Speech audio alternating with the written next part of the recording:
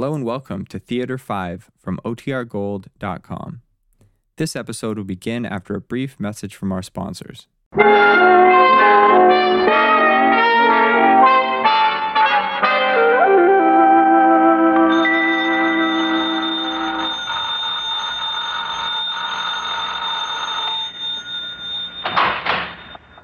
morning, sir.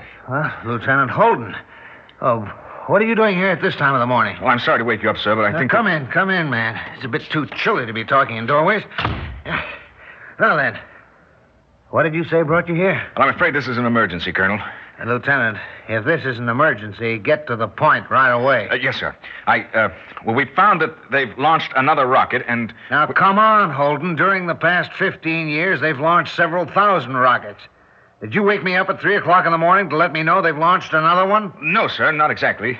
The reason I woke you up is because, well, this particular rocket is heading straight toward us.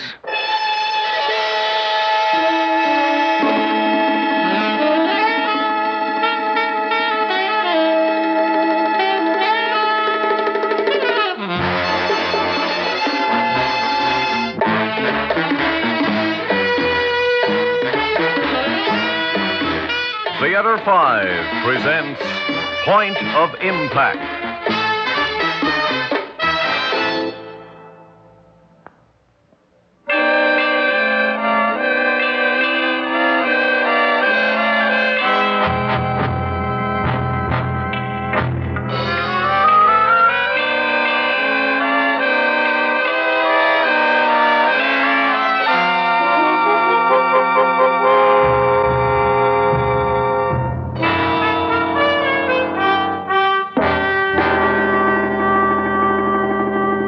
Lieutenant, are you sure you haven't made a mistake somewhere? Yes, sir, I am. Now, all our calculations show the rocket is headed straight toward us. And unless something alters its course, it'll probably hit within a radius of 5 to 10 miles from the base. All right. I assume you have a car waiting? Yes, sir. Jim, what's happened? You wait for me in the car, Lieutenant. I'll be out in a couple of minutes. Jim, what's going on? Nothing important, really. Go back to bed, dear. There's nothing to worry about. But who was that? Who? Now, Jim, please, who was that you were talking to? Oh, Lieutenant Holden. You must remember him. You met him at the Watsons a couple of Jim, times. stop this nonsense. What did he want? Nothing. And where are you going?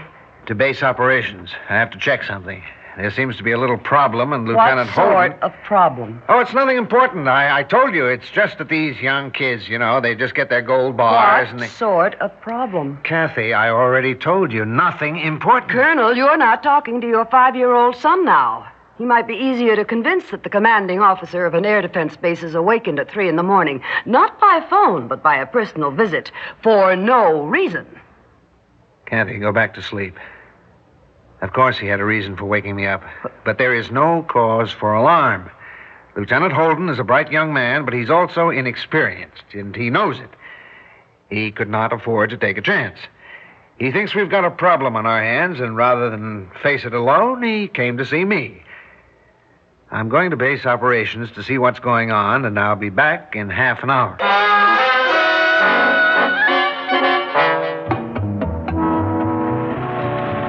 Have you called the president, Lieutenant? No, sir, not yet. I thought I'd let you know first. Good.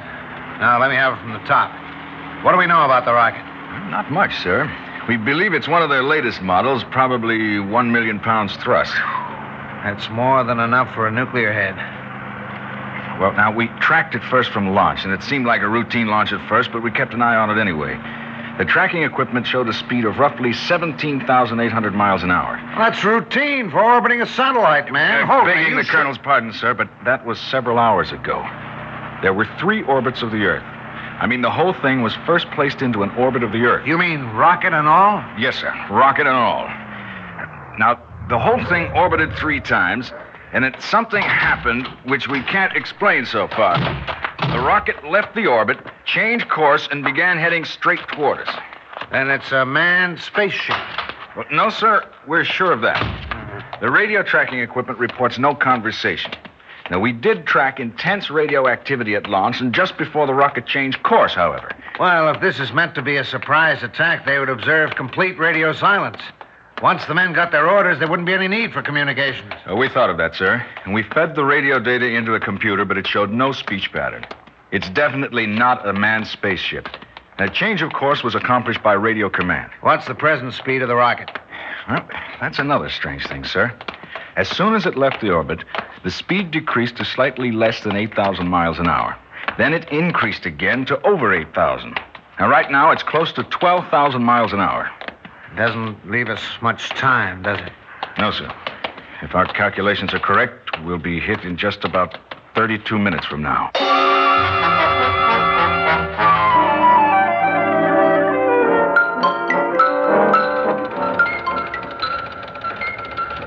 Well, I guess no errors here. This particular bird is headed toward us. They've finally done it. But why? Why in the blazes now? And with no provocation? Why would they want to do a thing like that? Base operations, Colonel Brooks. Good morning, sir. This is Sergeant Davis. Mrs. Brooks is right outside to see the colonel. May I send her? Yeah, I'll be right out. Kathy, how often have I told Jim, you stop not... it. Do you hear? Just stop it. I know. You told me never to disturb you here. And why did you? Because something is terribly wrong, and I know it. And you know it. And because I want to know what's wrong. Okay. You're right. Something is terribly wrong. Where's the boy?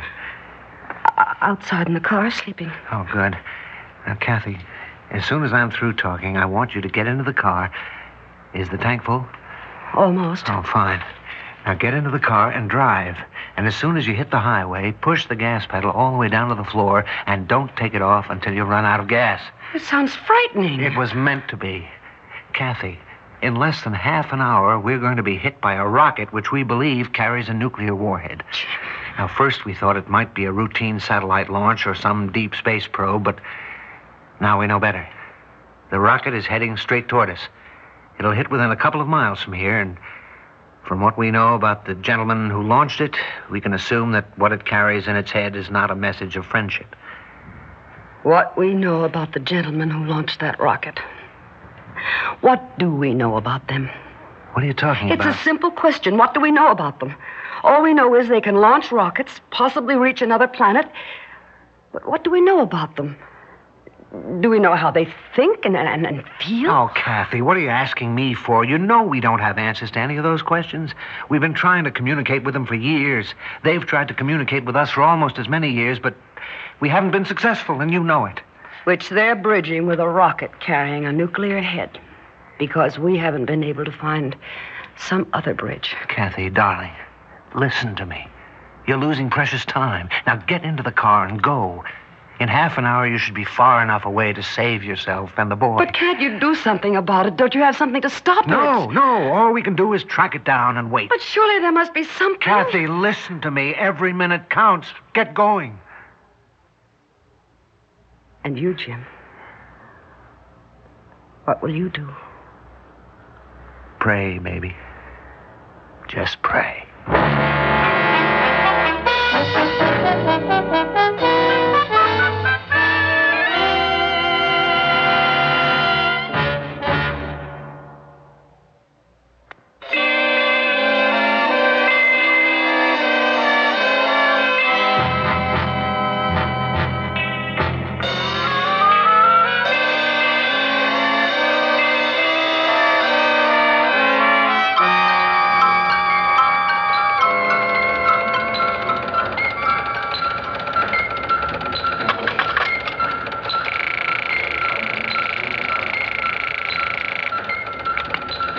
Mr. President, this is Colonel James Brooks, Commanding Officer, Air Defense Unit 205B. Good morning, Colonel. What can I do for you? Mr. President, it's my duty to inform you that we're under attack. How much time do we have? Approximately 21 minutes, sir. What are the details? A rocket, which we have every reason to believe carries a nuclear head, is presently heading toward us. We calculated its speed at roughly 12,000 miles an hour, which means that unless we've made an error, it'll hit in a little less than 21 minutes. Hit where, Colonel? The point of impact will probably be within a radius of 5 to 10 miles from our base, sir. From your base? Where exactly are you located, Colonel? 91 miles north of Sedgwick and 76 miles west of the ocean, sir. Well, that's strange. Sir? I said that's strange. Why would they want to hit an uninhabited area? How many men do you have there, Colonel? 4 officers, including myself, 18 enlisted men, and 12 dependents, sir. Any special or unusual equipment? No, sir. We're a radar observation unit of the type B, Mr. President. No defenses whatsoever. Well, don't you agree with me it is strange? Why would they waste a nuclear bomb to destroy a radar observation unit and just a handful of people? An error in calculations, perhaps? I doubt it. You're several thousand miles from here.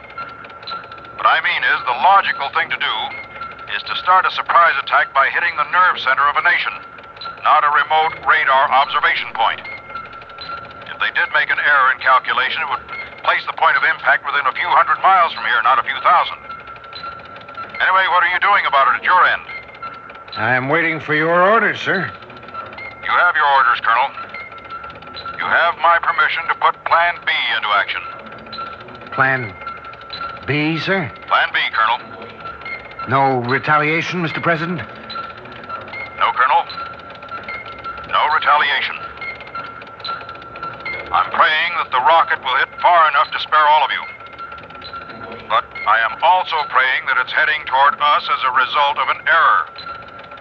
If we retaliate, it won't be an error. But, Mr. President, may I point out Those are my orders, Colonel. Let us both pray that the rocket's direction is the result of an error. That there will be no need for retaliation. Yes, sir. And, Colonel, I want you to keep me informed. Yes, sir, I'll do that. For the next 18 minutes, anyway.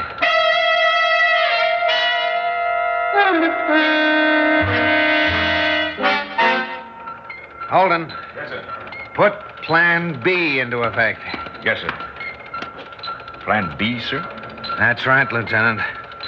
Second lieutenants are expendable, and it seems so are bird colonels. Yes, sir. Oh, Colonel Brooks. Yes? Mrs. Brooks is waiting at the door, sir. She's been here for a while. She came while the colonel was talking to the president. Shall we let her in, sir? Where's your wife, Holden? I suppose on her way to the shelter by now. Everybody's been alerted, sir. That's good. How many minutes? 10, sir. 9 minutes and 40 seconds, actually. About Mrs. Brooks, sir. I'll go out and see her. Let me know at T-5, Holden.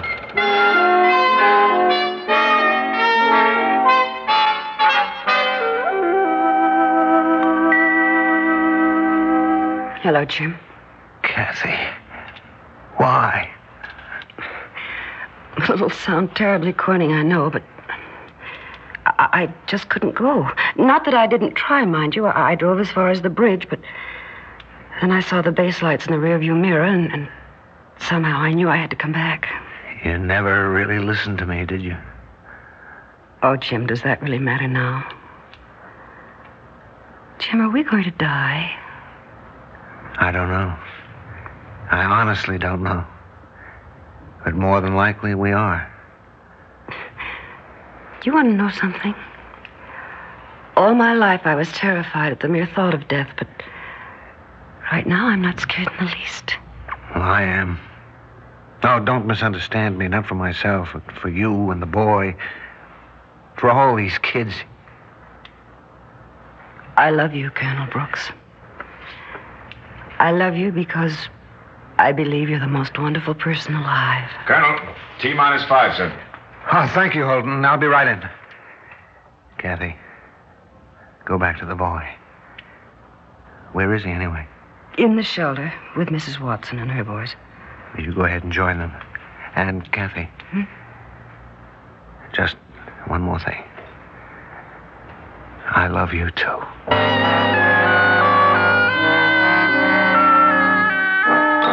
T-4, bogey in visual sight now. Speed steady at 11,850 miles an hour.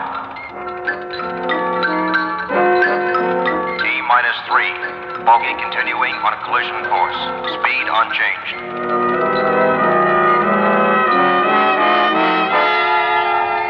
T-minus 2. Bogey still on collision course.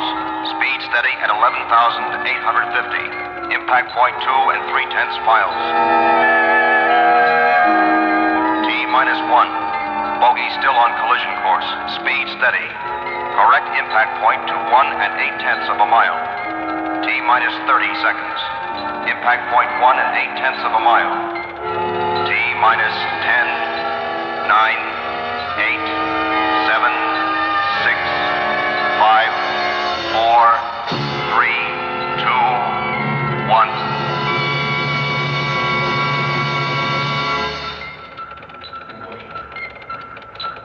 It's a dud. Hold it. No one move until I say so. It may have a delayed action fuse.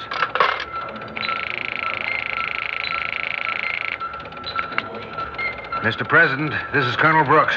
You're alive. Any casualties? No, sir. It seems to be a dud.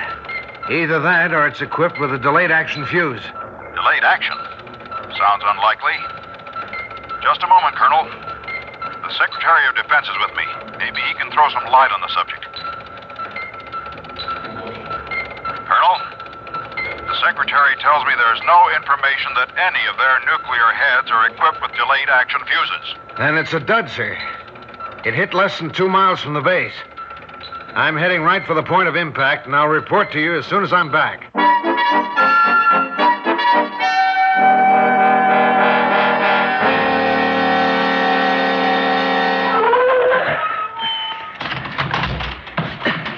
There it is.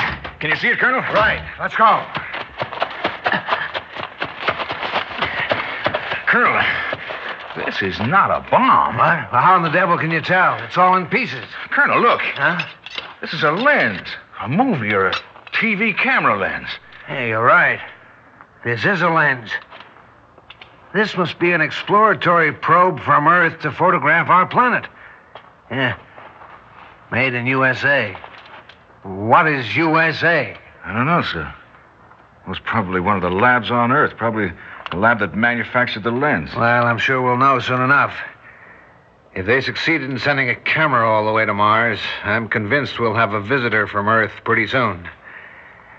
Let's head back now. I must tell the president.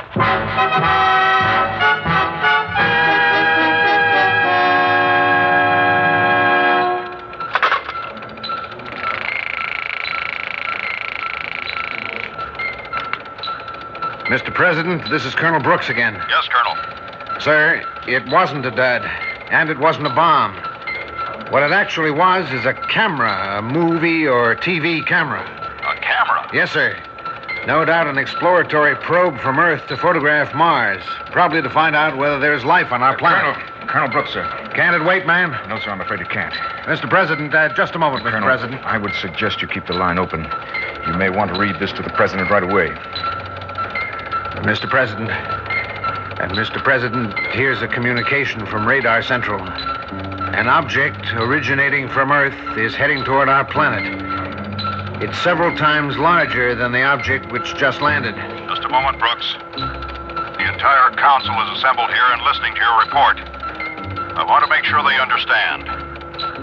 It is several times larger than the object which just landed. Go ahead. A recording of radio communications between the unidentified craft and Earth, fed into a computer, indicates a definite speech pattern. Speed, 8,350 miles per hour. Probable point of impact, longitude 10634. Latitude, Gentlemen, 34726. we have only a few moments to decide Density of object, whether or not this is an attack or whether or not we wish to retaliate. 937. Whether to implement Plan A or Plan B. Point of impact, Whether or not to destroy the planet Earth. 104.2.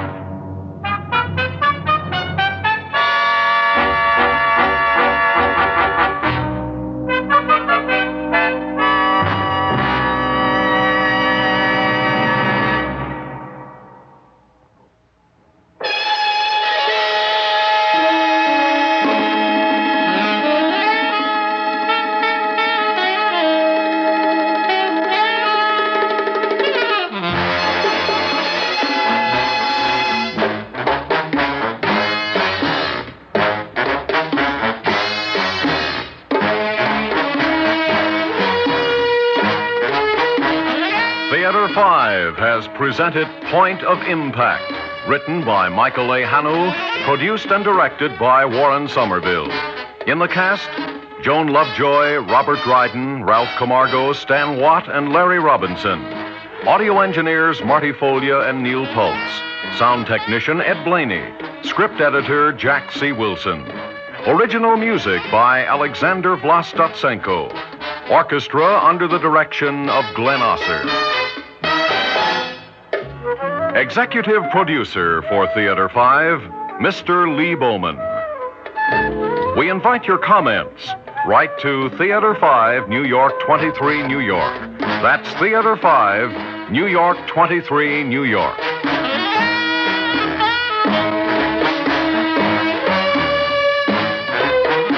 This is Fred Foy speaking.